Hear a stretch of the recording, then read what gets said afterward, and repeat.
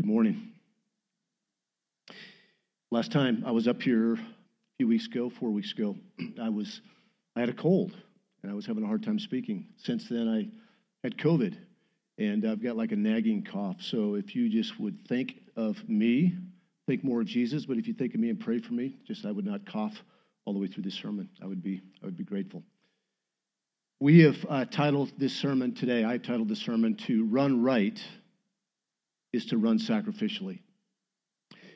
And as the Lord often does to the preacher, is I feel like there's a lot here for me this morning. There's been a lot here for me as I've been marinating in this passage the last week, because like I'm a guy that talks a big game where like I'd like to live a sacrificial life, and at times I do live a sacrificial life, but I think what we're called to is not just simply sacrifice, but joyfully sacrificing all that we have, everything that we are, our time, our talents, our treasure, in response to Jesus' sacrifice. And one of the warning signs on the dashboard of life in my life this week is that I've been quick to complain. I've been quick to poke at other people. I've been quick to see the wrong in other people rather than being quick to see the right in other people. And that doesn't lead to a sacrificial life. It leads to a complaining, thankless, selfish life. But thankfully, wherever you're at this morning, if you resonate with where I'm at or you're in a different place, maybe a better place, that God's grace is sufficient. And His mercies are new every day, including today. Some of you know that back in 2007, I received an unexpected call from the Lord to be an interim pastor in this church. And I had been in the business world for 30 years. I'd been a bivocational elder here since 2001, so for 6 years. And through a number of circumstances, including this church planting another church in Greeley and sending the lead primary teaching pastor to Greeley, there was a leadership void, and I was between careers, so to speak. And the Lord tapped on me, and the other elders affirmed that I would be an interim elder in this church. It was a bit of a detour for me and my family. And over the last 15 years of vocational ministry, there's been highs and lows, just like life, no different. There's highs and lows in life. Taking this job, this calling, if you will, has been a massive blessing. And it's been a privilege in many ways, but it's also involved sacrifice. There were dreams and goals that I had to put away, or at least delay in order to do what God was calling me to do. There have been times where I've grown weary of sacrifice. And I've grown weary of the overwhelming brokenness in this world. Brokenness in this church, in this town, this country, in this world. When I'm in this place of weariness and being tired, I can just go through the motions. And God is kind enough to show me, like, Hardy, my son, you're going through the motions. And He calls me to come to Him and be strengthened by His grace. Not just so I can survive, but so that I can get back on the road of living a sacrificial life. I've learned, or might I say that I'm still learning, that it's only normal for any human to lose their zeal at times to sacrifice for others. The question becomes, when I lose that zeal to sacrifice, where do I run to be strengthened? When I'm tired, weary, lonely, irritable, where do you run to be strengthened? When I've tried to renew my strength by checking out and running to God's good gifts for renewal rather than running to the giver of all good gifts, I start to lose my desire to sacrifice. It actually backfires. I get more apathetic. I get more lazy. I get more irritable.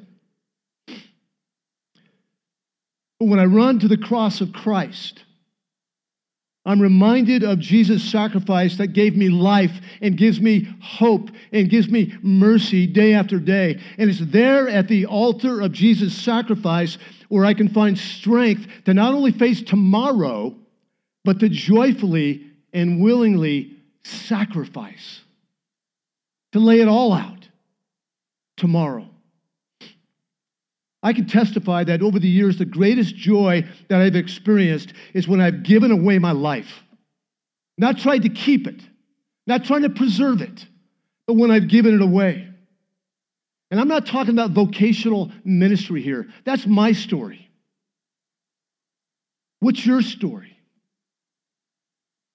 I'm talking about sacrificially giving away our lives for the glory of God and the good of others. A couple of questions for you up front.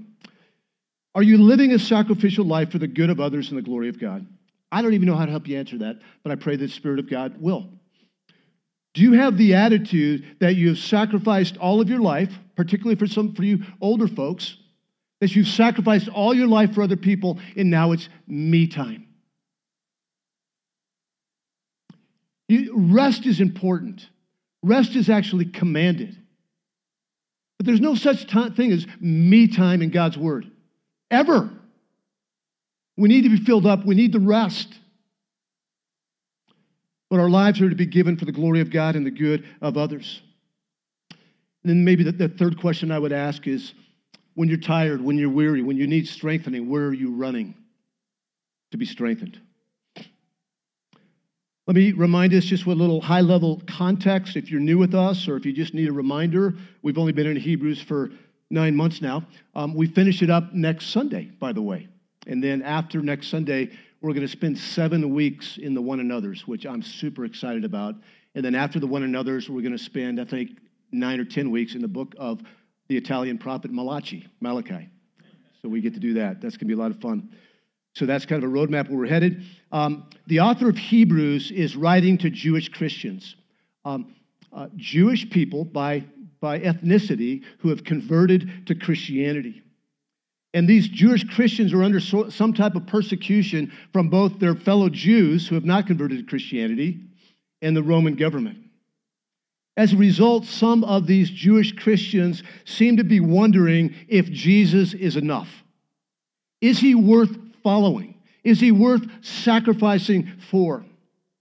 And they're being tempted to shrink back and blend into the culture and live watered-down lives for their own glory.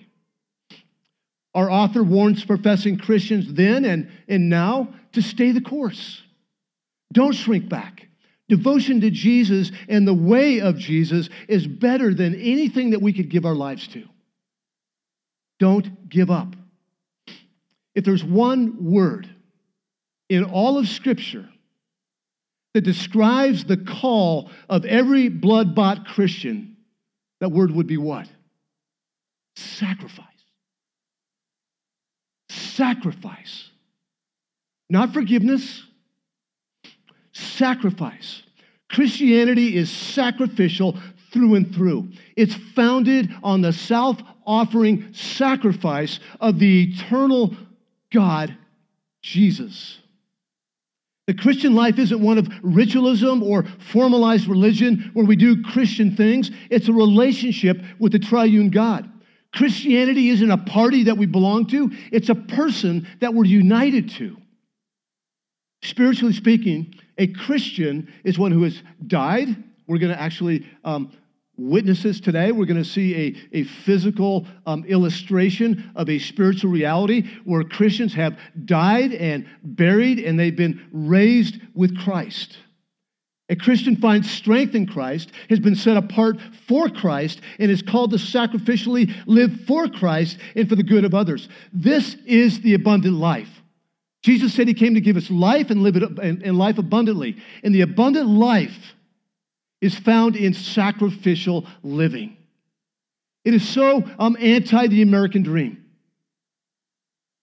And I'm not saying that nice things are bad and that we shouldn't have bank accounts. This isn't about that. It's about how do we live sacrificially with what God has given us, whether it be a lot or whether it be a little. I wrote out an emphasis for this sermon to kind of help me with my mind and maybe help you out as well. Here's the emphasis. The road outside the gates of religion lead to a lasting city. On this road to the lasting city, we are strengthened by God's grace. Why? In order to continue running sacrificially, denying ourselves and picking up our cross to follow Jesus. That's a pretty good little summary of the Christian life. I have a bit of an outline today. It's in 4 parts, verses 9 through 11. We're going to talk about being strengthened by grace at the altar. In verse 12, we're going to talk about what it means to be set apart or sanctified. 13 and 14, we're going to talk about our sacrificial call, that we're actually to go outside the city gates where Jesus suffered. And then 15 through 19, we're going to talk a little bit about practical sacrificial living. So where have we been? We kind of started this little section in Hebrews in chapter 12, verses 1 through 2. I kicked it off 5 weeks ago. And I talked about, where the author talked about to run the race set before us with endurance. And what he had in mind there is that run the race set before you, that every one of us has a different race. It's the same starting place at salvation. It's the same ending place in the new heavens and the new earth. But the road in between, it's a different road with different trials. Run the road set before us with endurance. And then Josh continued, he said, he encouraged us to keep running and endure the sufferings of the trail, the discipline of the Lord. Chad reminded us the next week that the race has already been already been won, so continue to run. Stephen last week encouraged us in chapter 13, verses 1 through 8, to run right. And today I'm going to carry that forward. Running right is running sacrificially. So let's look at verses 9 through 12. Stephen last week reminded us that Christians are saved by grace, not by rules, not by rituals, not by works, not by doing good. And the Jewish sacrificial system, including ceremonial foods, never saved the soul, and the works and the systems of religion bring no eternal benefit. The message of salvation by grace through faith has never changed because the Savior of the world, the third person of the Trinity, the eternal Son of God, is unchanging. So the first encouragement that we see today in this section of Scripture is how to be strengthened when we are weak, weary, and tired of running the race. Have you ever been there? Is there anybody today, no raise of hands, in your heart where today you need strengthening? Let me read verses 8 through 11. Jesus Christ is the same yesterday, today, and forever. Do not be led away by diverse and strange teachings, for it is good for the heart to be strengthened by grace, not by foods which have not benefited those devoted to them. We have an altar from which those who serve the tent have no right to eat. For the bodies of those animals whose blood is brought into the holy places by the high priest as sacrifice for sin are burned outside the camp. We're not going to deep dive into what it means, like the whole sacrificial system. This is what the author's talking about here, is living a life by grace or living a life by rules, by religion. Salvation has always come to God's people by grace through faith. And we're strengthened in our faith by the same way. We're strengthened by grace through faith. Our faith was not founded, nor is it strengthened by checking religious boxes.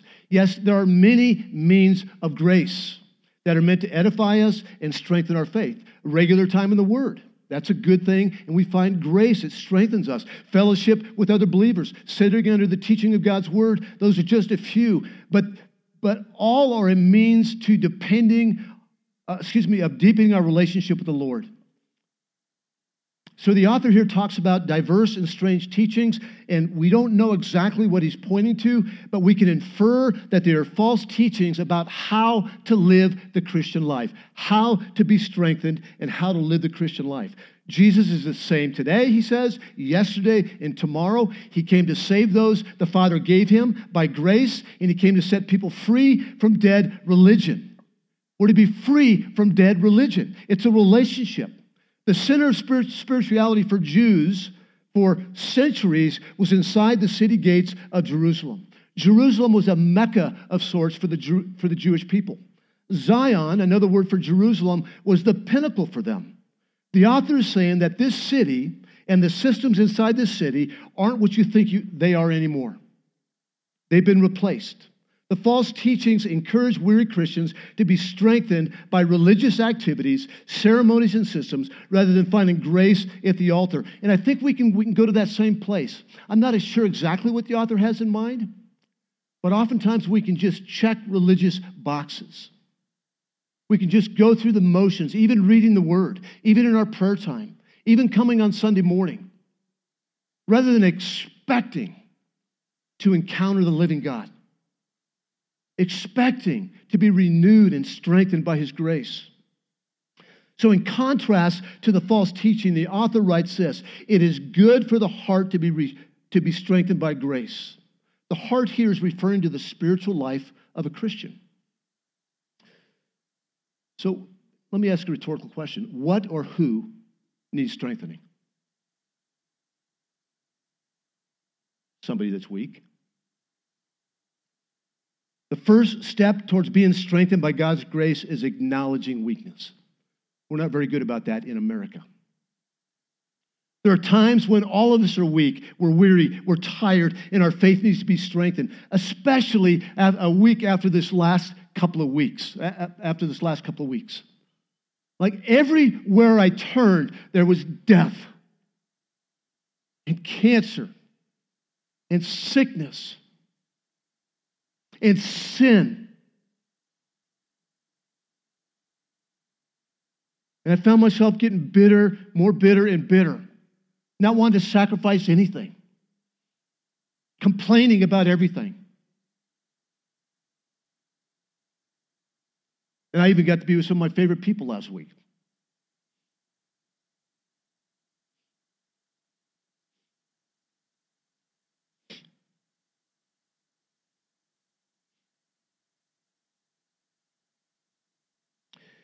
When our hearts need strengthening, we can turn to dead orthodoxy. Just read your Bible, just pray, just come to church without being renewed, strengthened by the grace of God.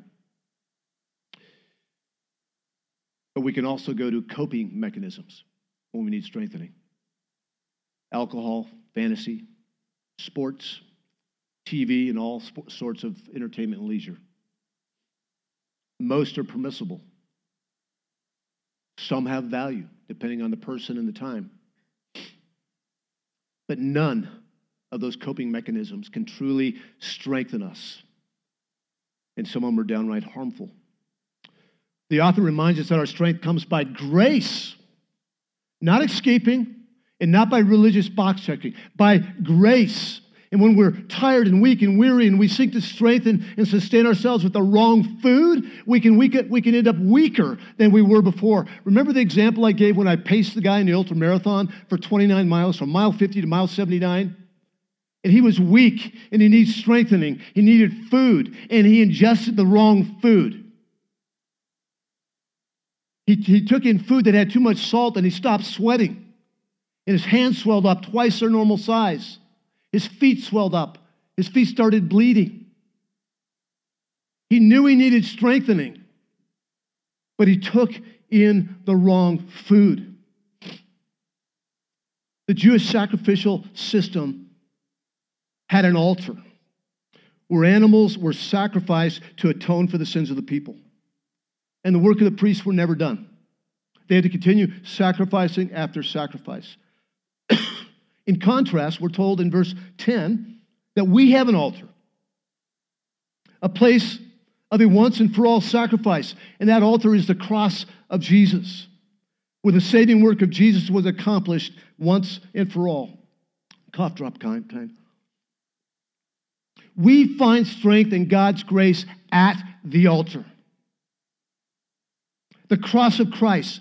It's at the cross. It's only at the cross. We never move past the cross. It's at the cross where we most clearly see God's love and care and concern for us. We're strengthened by coming to the altar, the cross, and being reminded of God's grace. His grace that saved us, and His grace that continues to strengthen us. This is a key principle in the Christian life. There are several books out there on the shelf about the gospel-centered life. We don't move past the cross of Christ. We don't move past the gospel of Jesus Christ.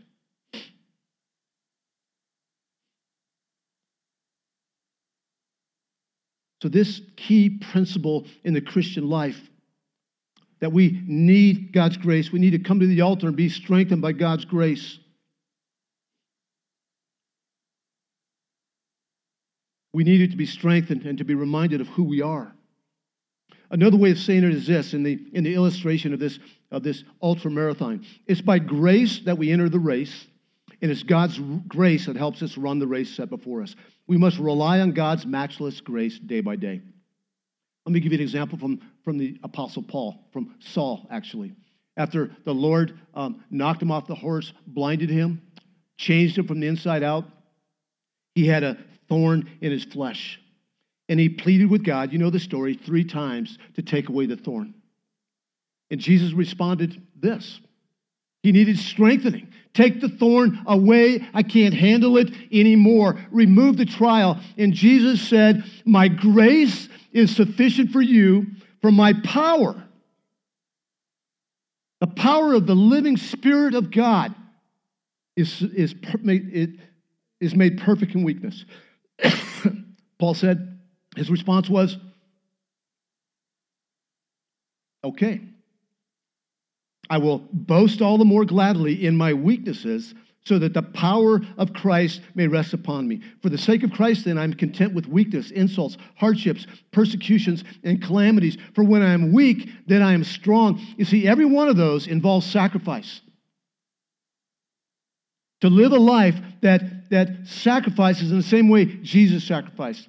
To boast in our weaknesses, not rail against God. So yes, the altar represents Jesus' sacrifice, but here's another thing that the altar represents here. We have an altar. It represents the place where you died, Christian. It's a place where you died. It's a place where you became renewed. The old is gone and the new has come. In dying with Jesus, you've been raised with him under new life. The power of Christ that rested upon Paul is the Spirit of God. This passage is silent about the Spirit of God, but Francis Chan calls the Spirit of God the forgotten God. But he is all over the pages of Scripture. The power of God comes from the Spirit of God. And it's the all-powerful Spirit that strengthens us when we humbly come before the altar or the cross and yet again plead for strength. It's in weakness that we're strengthened by God's grace. When we humbly come to the cross and we're reminded that Jesus died to take our sin and to indwell us with His Spirit, then we are filled afresh with the hope of salvation and the knowledge that He is with us. So a picture that came to mind is that the Spirit of God finds lowliness, humility, irresistible. That it's in our low points, in our weak points. It's at the bottom of the valley where we're filled with the Spirit. We're strengthened by the grace of God. So we need to humbly go to the cross of Christ and be strengthened by His grace. Next, we're going to see the ultimate reason for the cross and our call to pick up ours as well. And as I read verse 12, I want you to notice where and why Jesus suffered and died.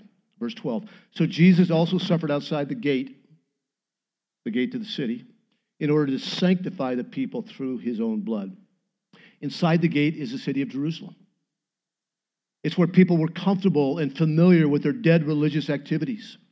Jesus was their promised king, the Jews' promised king, the heir of King David. And they took Him outside the gates of the kingdom to die on a trash heap called Golgotha, the place of the skull. He died outside the city, which was formerly sacred. The city was sacred, and now the city is unhallowed.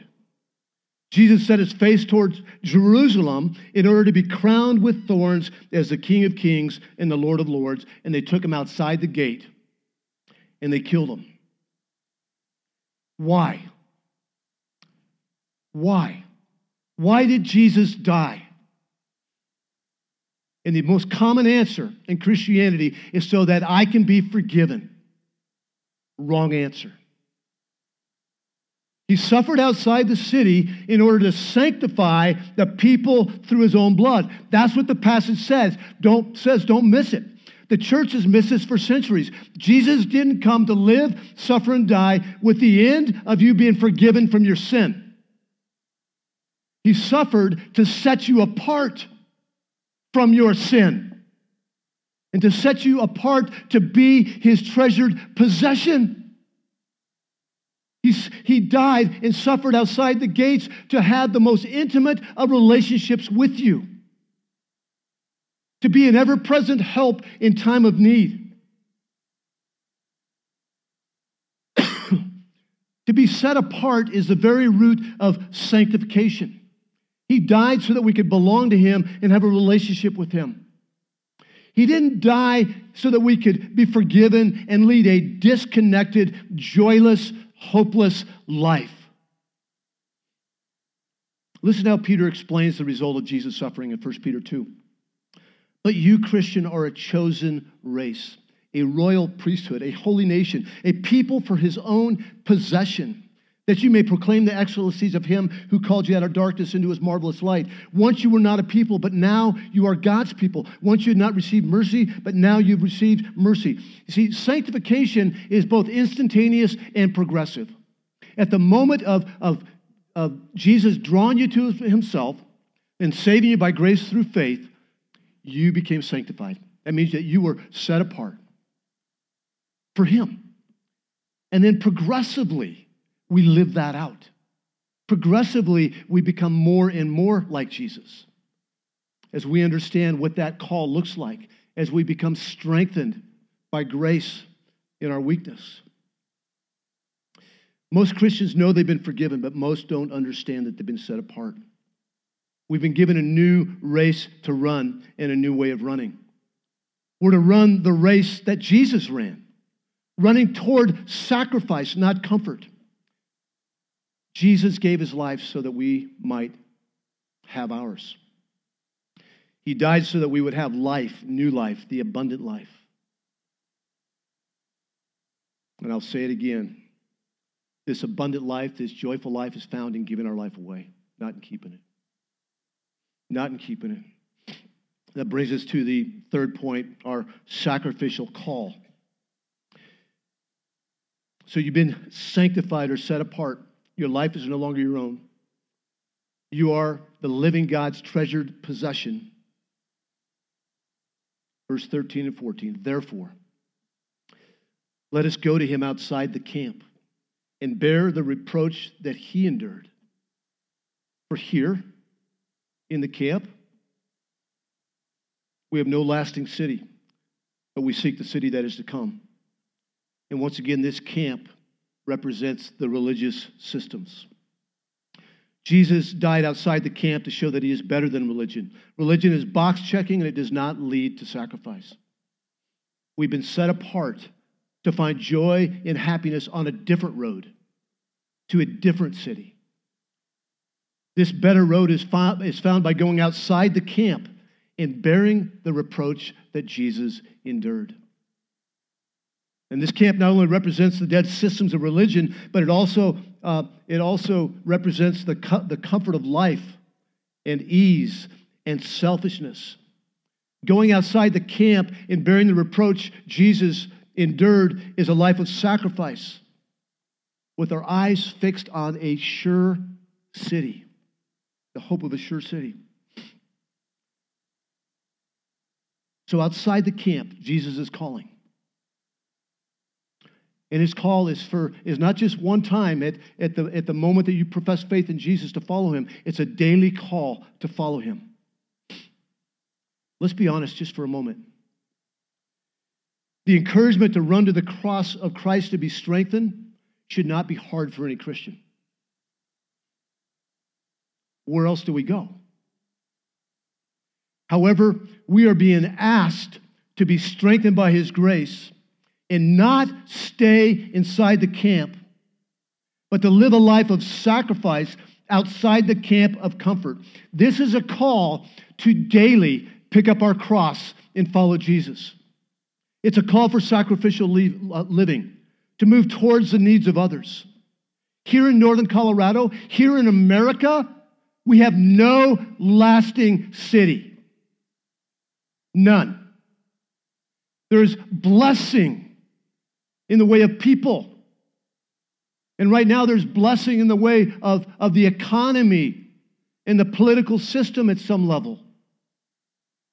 But this is not our lasting city.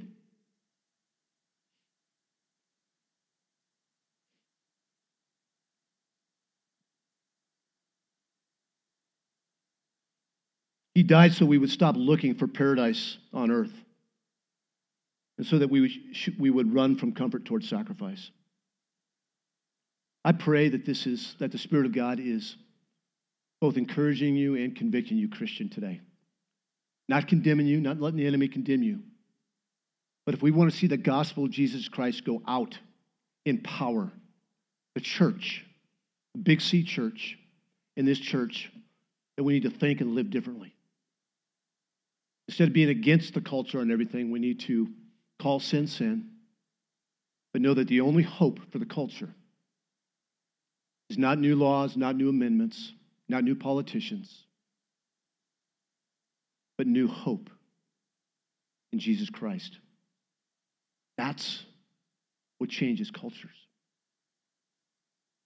Change always comes from the inside out. Religion says that you change from the outside in. If you change the behavior, everything's going to work out okay. But grace changes us from the inside out. And that's the hope of the world. There are many ways that God calls his followers to pick up our cross. In the same way that we're to run the race set before us, as I mentioned at the very beginning, that you each have a cross to carry. I was talking to my son-in-law, I don't know, maybe 6 weeks ago. And they have 2 foster kids, and they have 4 kids of their own. And I just asked them, how are you doing? I know it's a lot. They have a busy life. And he says, I'm trying to figure out how to enjoy and flourish with the gifts that God has given me, my wife, my kids, my job, and at the same time pick up my cross, follow Jesus.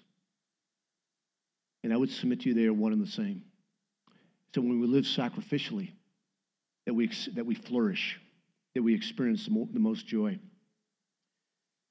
Back in Hebrews chapter 11, we got an example from Moses, who grew up in Pharaoh's home. He had everything. And it says this, by faith, Moses, when he was grown up, refused to be called the son of Pharaoh's daughter, choosing rather to be mistreated with the people of God than to enjoy the fleeting pleasures of sin. He considered the reproach of Christ greater wealth than the treasures of Egypt, for he was looking to the reward, the city. And the reward is Jesus. I want to give you a reminder here as I finish up that we don't live this way. We don't live sacrificial lives in order to receive anything. That's religion. We live sacrificial lives because we already possess everything in Christ Jesus. We live sacrificial lives not to be accepted, but because we are already fully and forever accepted. And that doesn't change on our worst day. But God's love for us is the same on our best day as it is on our worst day. In verses 15 through 19, I want to just talk about sacrificial living. The author gives us just a couple practical things to consider.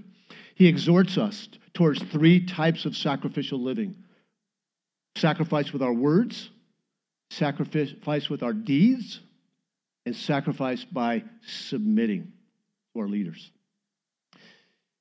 This type of sacrificial life is manifest progressively by the Spirit of God in those who are strengthened by God's grace. Listen to verse 15. Through him, through the Spirit of Christ, let us continually offer up a sacrifice of praise to God. We don't do this on our own. It's being in Christ and being strengthened by Christ that he works through his people. Through him, then let us continually offer up a sacrifice of praise to God that is the fruit of lips that acknowledge his name. So the first one, the first sacrifice of praise is words, our words. And there's many different ways to go with this, but here's what I think the author is talking about. There's many ways which we offer up a sacrifice of praise, including sharing the gospel, including opening our mouth in where we work, live, play, and learn, and telling people about the only hope of the world. But I don't think he's talking about that there. I think the author has in mind here a connection to Psalm 50:14 and other places in the Old Testament that is a sacrifice of thanksgiving. A sacrifice of thanksgiving. Have you ever been around people, if you were around me this last week, you could say yes, that are just like seeing everything wrong with everything. And they're not living thankful lives. Paul says in 1 Thessalonians, he says it again in Ephesians 5. He says, be thankful always and in everything. Be thankful always and in everything, not just when things are good. Someone once said, I think it was John Piper, that God is most glorified in us. He's most praised. He receives the most praise from us when we are most satisfied in him. And we're only satisfied when we're thankful.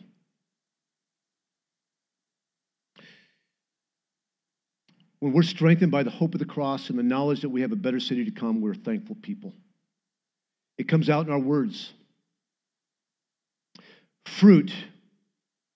He says, let us continually offer up a sacrifice of praise. That is the fruit of the lips that acknowledge his name. When you think of fruit, what do you think about? Like we got like blackberries in our backyard. And the only thing that we can do is like plant them and water them. They produce fruit on their own. Healthy things produce fruit. So it's God. It's the Spirit of God that produces fruit in us. And we produce more and more fruit with our words when we're strengthened by his grace. Next is our deeds. Do not neglect to do good and share what you have, for such sacrifices are pleasing to God. In Mark chapter 10, verses 33 through 34, Jesus told his disciples that they were going up to Jerusalem, where he would be delivered over to the chief priests and the scribes, and they would condemn him to death and deliver him over to the Gentiles. And they would mock him and spit on him and flog him and kill him. And 3 days later, he would rise. That's the gospel, isn't it? We would say that's the reason the church exists, and it is. It's to proclaim his excellencies. Jesus came to die so that all who trust in his finished work might find life. And we should have the same zeal to share this good news with anyone and everyone.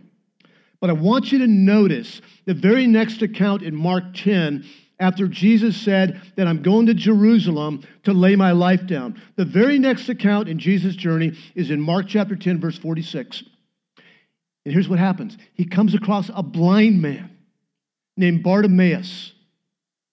And on his way to die for the sins of the world, he said, Barty, I've got more important work to do. Nope, he stopped. And he healed them. Please don't miss this. There's a saying that holds some water. I've got some issues with it, but it might be helpful here, is that people don't care about our gospel until they know that we care about them. People are not a project. It's God who brings salvation. Yes, we open our words, that people are saved by hearing and hearing by the word of God. But Jesus cares about all suffering, especially eternal suffering. Let me give you another example in Matthew chapter 9. You remember this? Jesus told a ruler whose daughter had just died that he would follow him to where his daughter lay dead and he would heal her. You remember that story? And you know what happened on the way? Jesus is in a crowd. People are walking around him. He's in a crowd, and he felt a woman who was bleeding. rub up against him. And he said, "Who touched me?" And he stopped and he healed her on the way to raise the ruler's daughter. This should be our life. When we leave here on Sunday, when we go to work, where we go to work, live, play, and learn. Like, God, give me eyes to see. Give me ears to hear. Not only who needs to hear the gospel, yes, amen, at the front of the line, but who's suffering? Who needs a kind word?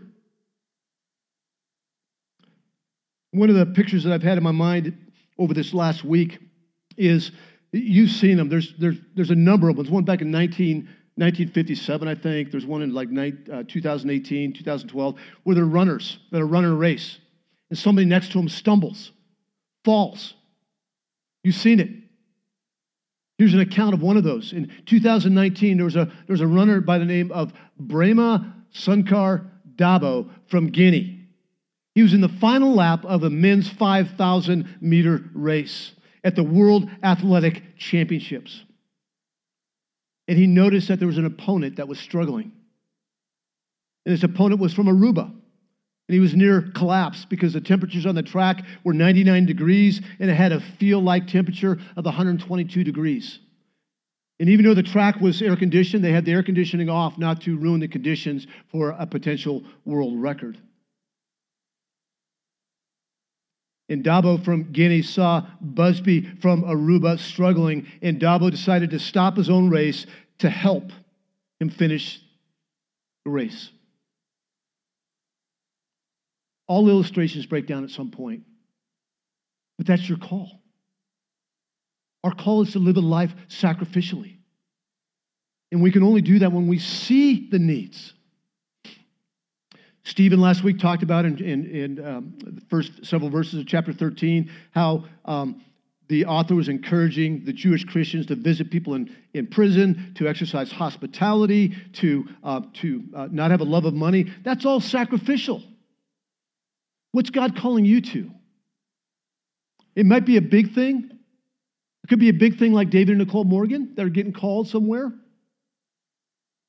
Could be bringing in foster kids when you have no room in your house and no money on how to do it.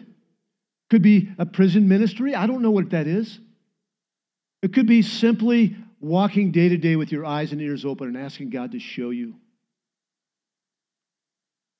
who needs to be encouraged or served in some way.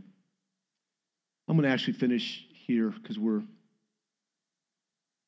running a bit late. What time does this service start? 10:30? 8:30. All right. So we got all kinds of time. I still have COVID brain. Let me read Romans 12, 1 through 2. I don't know if it was Josh or Chad or Stephen. I think it might have been Stephen last week that talked about in Scripture, we oftentimes say that the first part of a book are the indicatives of the gospel. What is it that God has done? Who is God? Who are we before salvation? And then the second half of the imperatives, how shall we now live? This is the truth. How shall we live? And Romans 12, 1 through 2, this is a breaking point in the book of Romans, where Paul says this: I appeal to you, therefore, brothers and sisters, by the mercies of God. I appeal to you by everything that God has done for you at the altar, through the resurrection, through his perfect life. I appeal to you, therefore, brothers, by the mercies of God, to present your bodies as a living sacrifice, holy and acceptable to God, which is your spiritual worship. We're to live our lives as spiritual worship, not to gain anything, not to be accepted, but because we are already fully accepted. And it goes on to say, do not be conformed to this world. You've been sanctified. You've been set apart. You have a new race to run. But be transformed by the renewal of your mind. And our minds are renewed by the gospel of Jesus Christ as we come to the altar and are strengthened by grace. that by testing you may discern what the will of God is. God, what do you want me to do? God, what are you doing in my life? What are you doing in Northern Colorado? What are you doing in this church? How do you want me to respond? I'm willing to pick up my cross. What do you have for me? Then the last point under this sacrificial living is what I call submission. And it says, obey your leaders. It's talking about church leaders. And I think the reason that he has it in there under sacrificial living is that we're all independent. We don't easily submit to authority. So, and there's nothing in our nature that makes us want to submit to anyone. Submission requires sacrifice. So, obey your leaders. Submit to your leaders. Submit to one another in the context of marriage, in the context of the body. Submit to the leaders that God has put over you, whatever they may be. So I'm going to close there.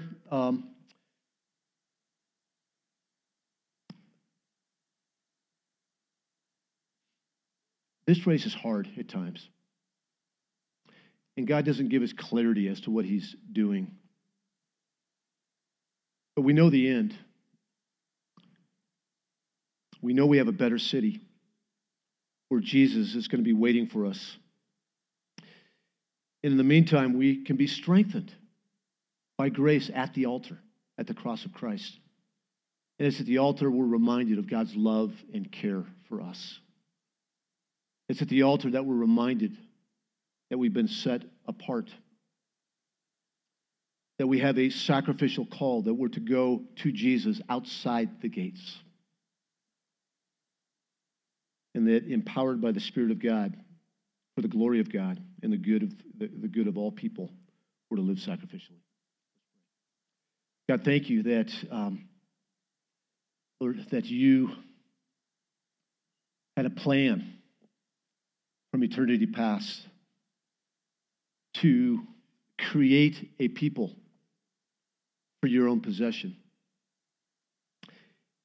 And I thank you that there was nothing that was going to stop you from that desire. Not even the sin of Adam and Eve, and not even the sin that indwells all of humanity. And I thank you that you're a promise-keeping God, that you kept your promise to bring forth a Savior, one who would create a way for us to be back in relationship with you.